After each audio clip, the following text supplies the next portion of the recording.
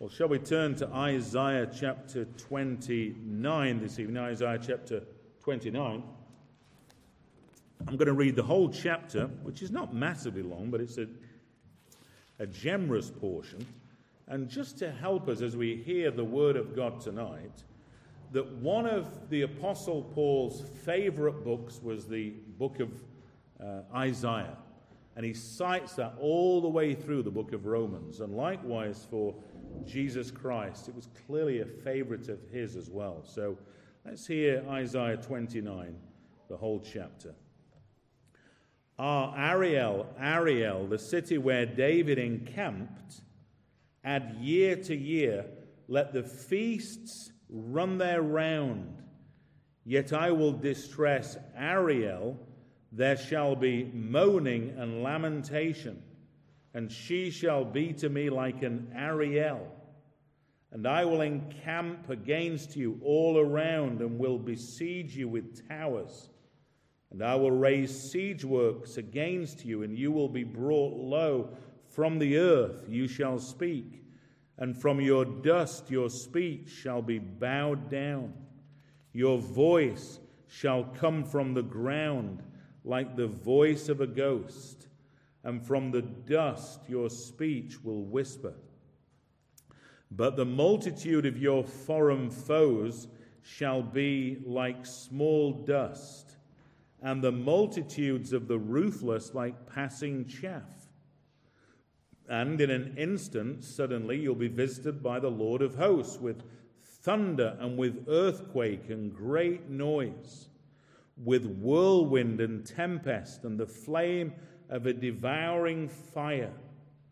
And the multitude of all the nations that fight against Ariel and all that fight against her and her stronghold and distress her shall be like a dream, a vision of the night, as when a hungry man dreams, and behold, he is eating and awakes with his hunger not satisfied. Or as when a thirsty man dreams, and behold, he is drinking, and awakes faint with his thirst not quenched. So shall the multitude of all the nations be that fight against Mount Zion. Verse 9. Astonish yourselves, and be astonished. Blind yourselves, and be blind. Be drunk, and not with wine. Stagger, but not with strong drink. For the Lord has poured out upon you a spirit of deep sleep, and has closed your eyes, the prophets, and covered your heads, the seers. And the vision of all this has become to you like the words of a book that is sealed, when men give it to the one who can read, saying, read this, he says, I cannot, for it is sealed. And when they give the book to one who cannot read, saying, read this, he says, I cannot read. And the Lord said, because this people draw near with their mouth and honor me with their lips, while their hearts are far from me, and their fear of me is a commandment taught by men. Therefore, behold, I will again do wonderful things with this people, with wonder upon wonder, and the wisdom of their wise men shall perish, and the discernment of their discerning men shall be hidden. You who hide deep from the Lord your counsel, whose deeds are in the dark, and who say, who sees us? Who knows us? You turn things upside down. Shall the potter be regarded as the clay that the thing should say of its maker? But the thing made should say of its maker, he did not make me. Or the thing formed say of him who formed it, he has no understanding. Verse 17, is it not yet a very little while until Lebanon shall be turned into a fruitful field, and the fruitful field shall be regarded as a forest? In that day the deaf shall hear, the words of a book, and out of their gloom and darkness the eyes of the blind shall see. The meek shall obtain fresh joy in the Lord, and the poor among mankind shall exult in the Holy One of Israel. For the ruthless shall come to nothing, and the scoffer cease, and all who watch to do evil shall be cut off, who by a word make a man out to be an offender, and lay a snare for him who reproves in the gate, and with an empty plea turn aside him who is in the right. Therefore thus says the Lord, who redeemed Abraham, concerning the house of Jacob. Jacob shall no more be ashamed, no more shall his face grow pale, for when he sees his children, the work of my hands in his midst, they will sanctify my name. They will sanctify the Holy One of Jacob, and will stand in awe of the God of Israel.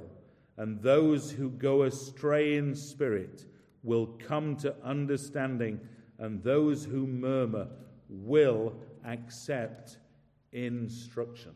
That's the word of the Lord from Isaiah chapter 29. And the title of the sermon, I've got a short title and I've got a long title. The first title, the short title, is this: The Deaf Shall Hear. And the long title is this. It's not that much longer, but the long title is this: The deaf shall hear, the blind shall see. The deaf shall hear, the blind shall see. So here in Isaiah chapter 29, we have the gospel presented to us. But Isaiah's full of pleasant surprises. Like I've said, it's a real favorite of Jesus Christ, who cites this very chapter.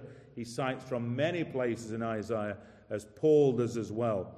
And what we find is that it says in 29:18, in that day the deaf shall hear the words of a book, and out of their gloom and darkness the eyes of the blind shall see. And as we sang earlier on in that hymn, that outside of Christ, every one of us is blind and deaf and dumb and mute. But it's the miraculous supernatural power of God which brings about what Jesus spoke about, the new birth, when he said, unless a man is born again, he cannot enter the kingdom of heaven. And that's not a command saying that we need to make ourselves born again. It's stating a spiritual truth that we have here in different words in Isaiah 29, which leads us, this is an introduction, hopefully for overflowing gratitude for us for the gospel. Because we remember that hymn by John Newton, who himself was really lost, knew he was lost, and then he was brought to Christ. And he wrote this in Amazing Grace. It's the second verse. He writes this: "'Twas grace that taught my heart to fear, and grace my fears relieved. How precious did that grace appear, the hour I first believed."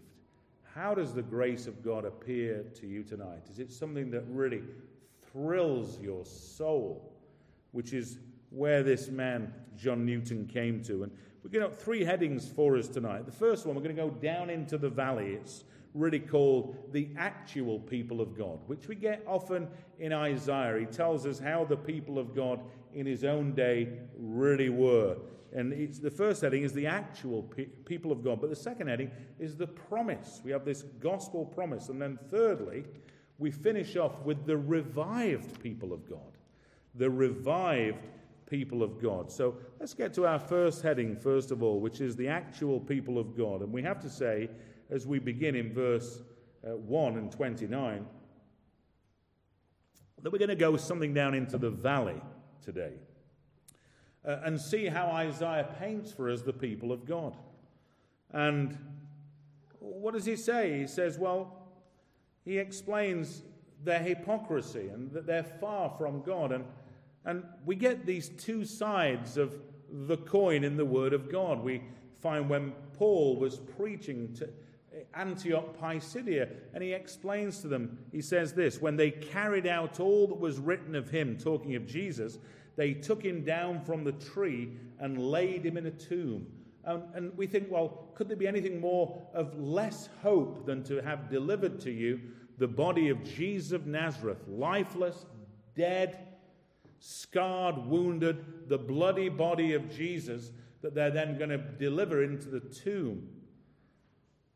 And could you imagine if we had a gospel where there was no resurrection? Could you imagine what kind of a message that would be? But praise God, after 3 days, God raised Jesus from the dead. And so, as we're going to find out about the people of God here, the actual people of God, it seems hopeless, it seems depressing, it seems very discouraging. But don't we find this time and time again through the Word of God? You could look around at the church today in Britain and in Europe, and you could come to a similar conclusion. It could be very discouraging. But that's a biblical thing, as Isaiah found that here, as we'll find out in a moment. But we think about 3 Old Testament examples. We think about the Exodus and how God gave these promises to deliver them, and then they got to the edge of the Red Sea, and all the people of God can hear is the Egyptians chasing behind them, and it seemed to be hopeless. And then, at 1 minute to midnight, the Lord intervenes and parts the Red Sea, and life comes from God. How about Jonah? Jonah the prophet, who was preaching away, disobeying God, went in the wrong, not preaching, he was preaching, but he was a prophet first of all, and he was called to go to Nineveh, but he went in the opposite direction. And then what happened? The sailors actually threw him into the sea to be a dead man, to kill him off. And the sailors don't read the rest of the book, but what happens? At the exact time when he is thrown into the sea, what does God do? A great fish or a whale comes past the boat at exactly the time and swallows up Jonah. And Jonah's not read the whole book of Jonah either.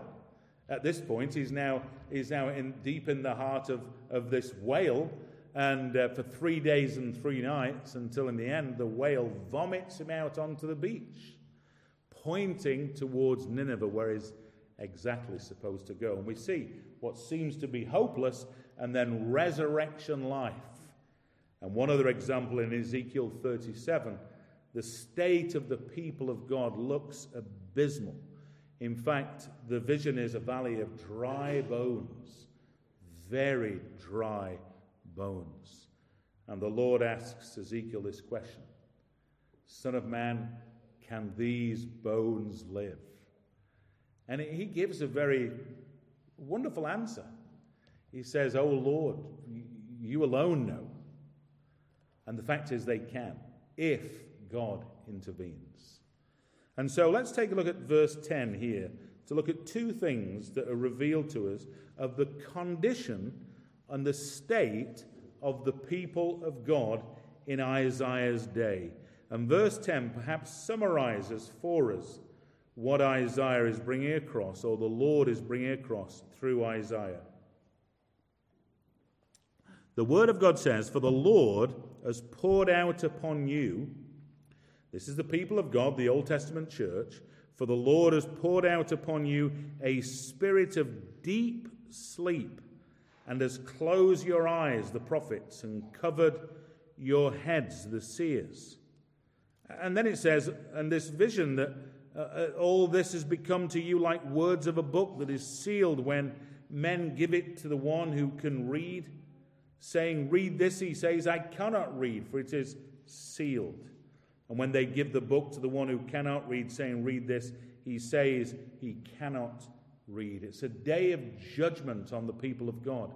This is not from the devil, this is from God himself, Almighty God. It's what's known as the doctrine of judicial hardening. People who'd had preachers time and time again. And here Isaiah is preaching the Word of God, preaching the Word of God, preaching the Word of God. But they're spiritually blind. In fact, at one stage earlier on in the prophecy, it says, "Astonish yourselves and be astonished. Blind yourselves and be blind." But it says here, "For the Lord himself has poured out upon you a spirit of deep sleep. What a tragedy. In fact, these verses are cited in Isaiah 29:10 in the book of Romans about the Old Testament people of God, Israel. And like I've said, the doctrine is this deep sleep that's from the Lord. If you're going to keep rejecting the Word of God, if people are going to keep rejecting the gospel that's preached to them, God says, okay, well, I'll give you a spirit of deep sleep. And don't you think this could describe our own nation today? A nation that's known so much of the gospel in the last few centuries. You could be on the bus, couldn't you, today? You could be reading your Bible and decide to evangelize someone as you've got your Bible, and you'd think they'd be thrilled, but they would probably start mocking you and say, listen, who cares about your dusty old book? And yet that dusty old book that says on the front, the Holy Bible, is the path to eternal life. So that's one of the things about the people of God there, this deep sleep. But if you look in 29:13, the people of God had gone from that deep sleep into a worse state in verse 13, into full-on hypocrisy. What does it say? And the Lord said, and this is what Jesus cites, because this people draw near with their mouth and honor me with their lips, while their hearts are far from me, and their fear of me is a commandment taught by men. Therefore, behold, I will again do wonderful things with this people. But the point is in verse 13 that they've given themselves over to religious hypocrisy. Now, generally in Britain today, there's such a falling away from the church that it's hard for us to really comprehend this. That people could still be religious and yet be totally hypocritical. And yet in Isaiah's day, people didn't give up religion. They didn't give up necessarily going to the synagogue or the temple.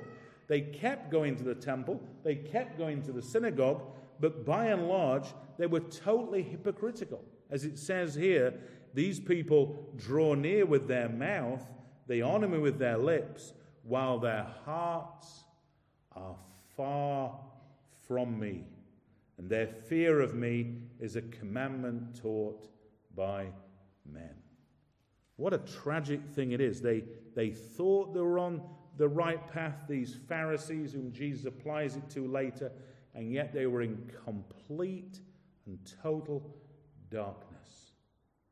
And Jesus responds, doesn't he, to these super hostile body of Pharisees and scribes, and he says to them, you hypocrites, well did Isaiah prophesy of you when he said this, and he speaks about the blind leading the blind. And in fact, in Jesus' day and in Isaiah's day, the priest was blind, the people were blinded. In fact, the people actually wanted blind priests. They didn't want the preaching of the word of God. And it seems if the people are left without any hope in Isaiah's day. But praise God, we're never left without hope. We're never left without hope. And our second heading is the promise. If God left us in our sins, it would be a hopeless situation. But our second heading is the promise. And if you look in your Bible in verse 17, which is where this promise begins, this great turning point now in Isaiah 29. What does it say in verse 17? Is it not yet a very little while until Lebanon shall be turned into a fruitful field, and the fruitful field shall be regarded as a forest? In that day, the deaf shall hear the words of a book, and out of their gloom and darkness the eyes of the blind shall see. That there's this wonderful promise that God Almighty is going to turn things around. People are living in great darkness in Isaiah's day, as they were in the day of Jesus. But God is going to intervene, as we have in this verse in 18. In that day, the deaf shall hear the words of a book. In that day, the eyes of the blind shall see. And here, in this occasion, it's talking about spiritual deafness and spiritual blindness. We're right now in the middle of this section of Isaiah, which is known as the Book of Judgment. And this section, Isaiah, ends with chapter 35, which foreshadows the literal physical miracles that the Messiah would do when he comes. And in Isaiah 35, it's talking about literal blind people having their eyes opened, and these miracles happened in the life of Jesus. But here, we're talking about spiritual deafness and spiritual blindness. Do you remember when you first became a Christian? And how overflowing with joy you were. You thought, I've got to tell everybody about what's happened to me. And he'd go and tell people. And it's grunts and whatever else. Do you remember that? And you think, well, what's wrong with them? Can't they see it? You can see it. And how can you see it? Because God has supernaturally intervened and turned your spiritual blindness and given you sight. What a gospel. What joy. What thankfulness we have tonight. The words of that hymn, Lord, I was blind, Lord, I was deaf. And God promises he's going to intervene. In that day, the deaf shall hear the words of a book. What are we doing here tonight? We're preaching from a book. In terms of entertainment levels, there's no Anton Deck here tonight and flashing lights and game show hosts and so forth. No, we've got on the pulpit what's central to the church. It's the words of a book, but in that book are the words of life. What a wonderful thing it is. So here we're seeing this promise here. We see that the deaf shall hear, the blind shall see, and we're reminded to let these words sink into our ears. And Jesus said that in Luke 9:44. He said, let these words sink into your ears. The Son of Man is about to be delivered into the hands of men. And so what we've got here are glorious promises of the new birth. And because everything in the kingdom is supernatural, we are never without hope. Never write off family members thinking they're getting older, they're not showing any signs of interest, or they're showing some signs but they're not coming to Christ. Never write people off, because no one knows where the wind's going to blow from. As we see here, this promise of the new birth, which is a life-changing experience for an individual, or even, as in Ezekiel 37, with a whole nation, which are being turned to the Lord, which we saw fulfilled on the day of Pentecost, the outpouring of the Holy Spirit. We think about what Peter wrote about in chapter 1, verse 8 and 9, and just think about this in your own life for a moment. Peter writes this, and he was an eyewitness of Jesus. You and I are not an eyewitness of Jesus. What do you do if you meet someone who professes to be a Christian claiming they had a vision last week of Jesus? What do? You ignore that because they didn't. We have Jesus revealed to us through the Scriptures. But listen to what Peter says. He says, though you have not seen him, that's Jesus, you love him. Though you do not see him, you believe in him and rejoice with joy that is inexpressible and filled with glory, obtaining the outcome of your faith, the salvation of your souls. Do you love Jesus Christ tonight? Well, how? How can you say, well, I do love him. I love him with all of my heart. Your wife says to you, who do you love more, me or Jesus? Well, you've got to say, I really do love you, but I love Jesus more. How can you say that? You've never met him. It's because the Holy Spirit opens the eyes of the blind and opens the ears of the deaf that we hear the voice of Christ speaking to us through Holy Scripture. As Samuel Rutherford spoke about the loveliness of Christ. What a gospel that we have. And God promises to do this. As Jesus said in his own ministry, these things I have spoken to you, that my joy may be in you, and that your joy may be full. That your joy may be full. And listen, I want to exhort us in this before we come to our last heading, that we can taste a measure of that joy in this world, a measure of that joy as we hear the gospel, as we have fellowship with Christians in the church, but it will be really consummated in heaven, that heaven will be a world of joy. Can you imagine that? Heaven will be a world of joy. No funerals in heaven. No dusting. We have visitors in our house, and Maria gets all busy, the hoovering and the dusting. I said, listen, this person's not coming to do a dust inspection in our house. The fact is, there'll be no dusting in heaven. There'll be no sweating in heaven. Heaven will be a world of joy. But again, let's come back down to this world for now, for our third and last heading. The first is the actual people of God, and then secondly, the promise, and thirdly is the revived people of God. As we come to a close from Isaiah 29, as we go from verse 19 to the end of the chapter, the revived people of God. And don't we agree that the church is in desperate need for reviving in our own nation, and that we're in desperate need of being revived as well? Is there anybody who would sit here tonight and say, well, that's not for me, that must be for other people? No, it's for all of us. And so the revived people of God really goes on from verse 18. In that day the deaf shall hear the words of a book, and out of their gloom and darkness the eyes of the blind shall see. And then verse 19 sounds like the Beatitudes. The meek shall obtain fresh joy in the Lord, and the poor among mankind shall exult in the Holy One of Israel. One of the first marks of when our eyes are open and our ears are unstopped is that a new joy comes. Not a joy from the world, not a joy from circumstances. It's a joy in the gospel, that joy is restored. And then it goes on, it says, the poor among mankind shall exult in the Holy One of Israel. That's one of the names of God. That suddenly there's a new joy that's in God himself.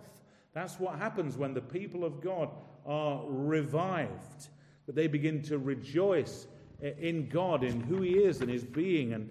And this name, the Holy One of Israel, is again one of the names that's very commonly used by Isaiah. Interestingly, when Jesus came, what was the first thing the demons would cry out?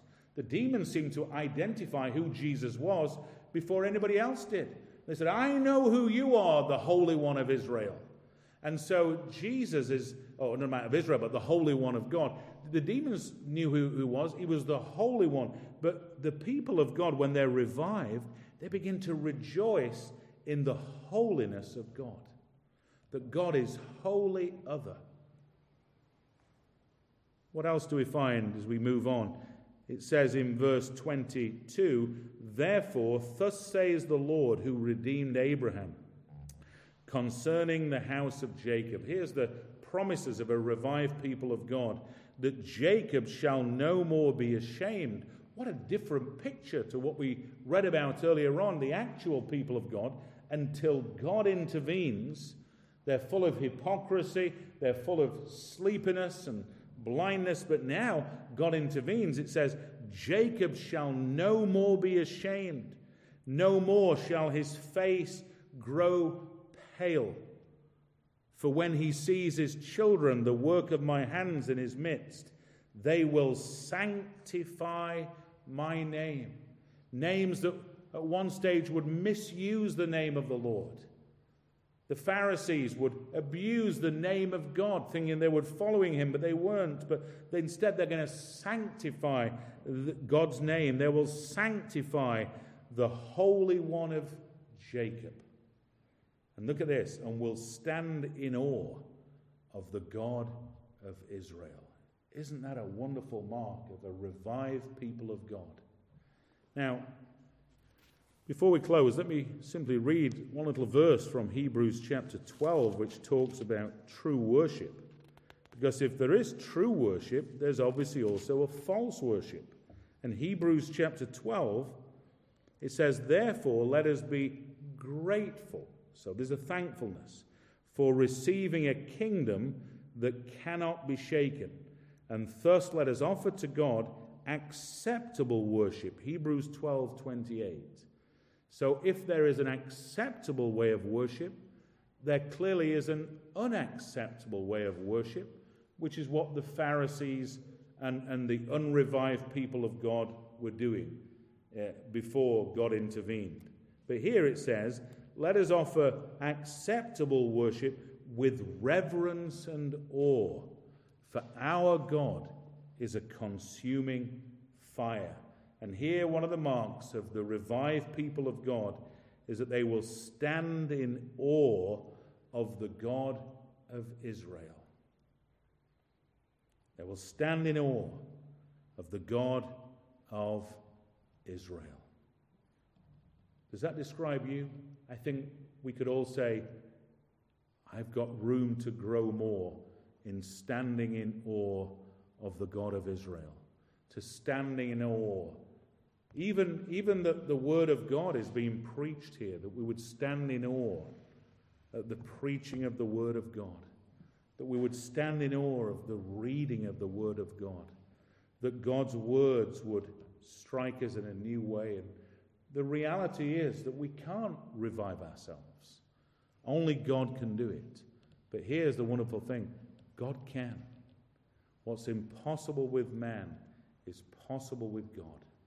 So I hope these words are filling us with hope, because it says in 34, as we close, and those who go astray in spirit will come to understanding, and those who murmur will accept instruction. And there are promises here for us tonight to look to the Lord, that God would revive the church in our own day. And we're going to close in a moment. We're going to sing. Before we do, I'm going to pray, and hopefully we can join together and say, please, oh God, will you revive your church again, and revive us as well. We're going to pray for that. And then we're going to sing this wonderful hymn, Oh, for 1,000 tongues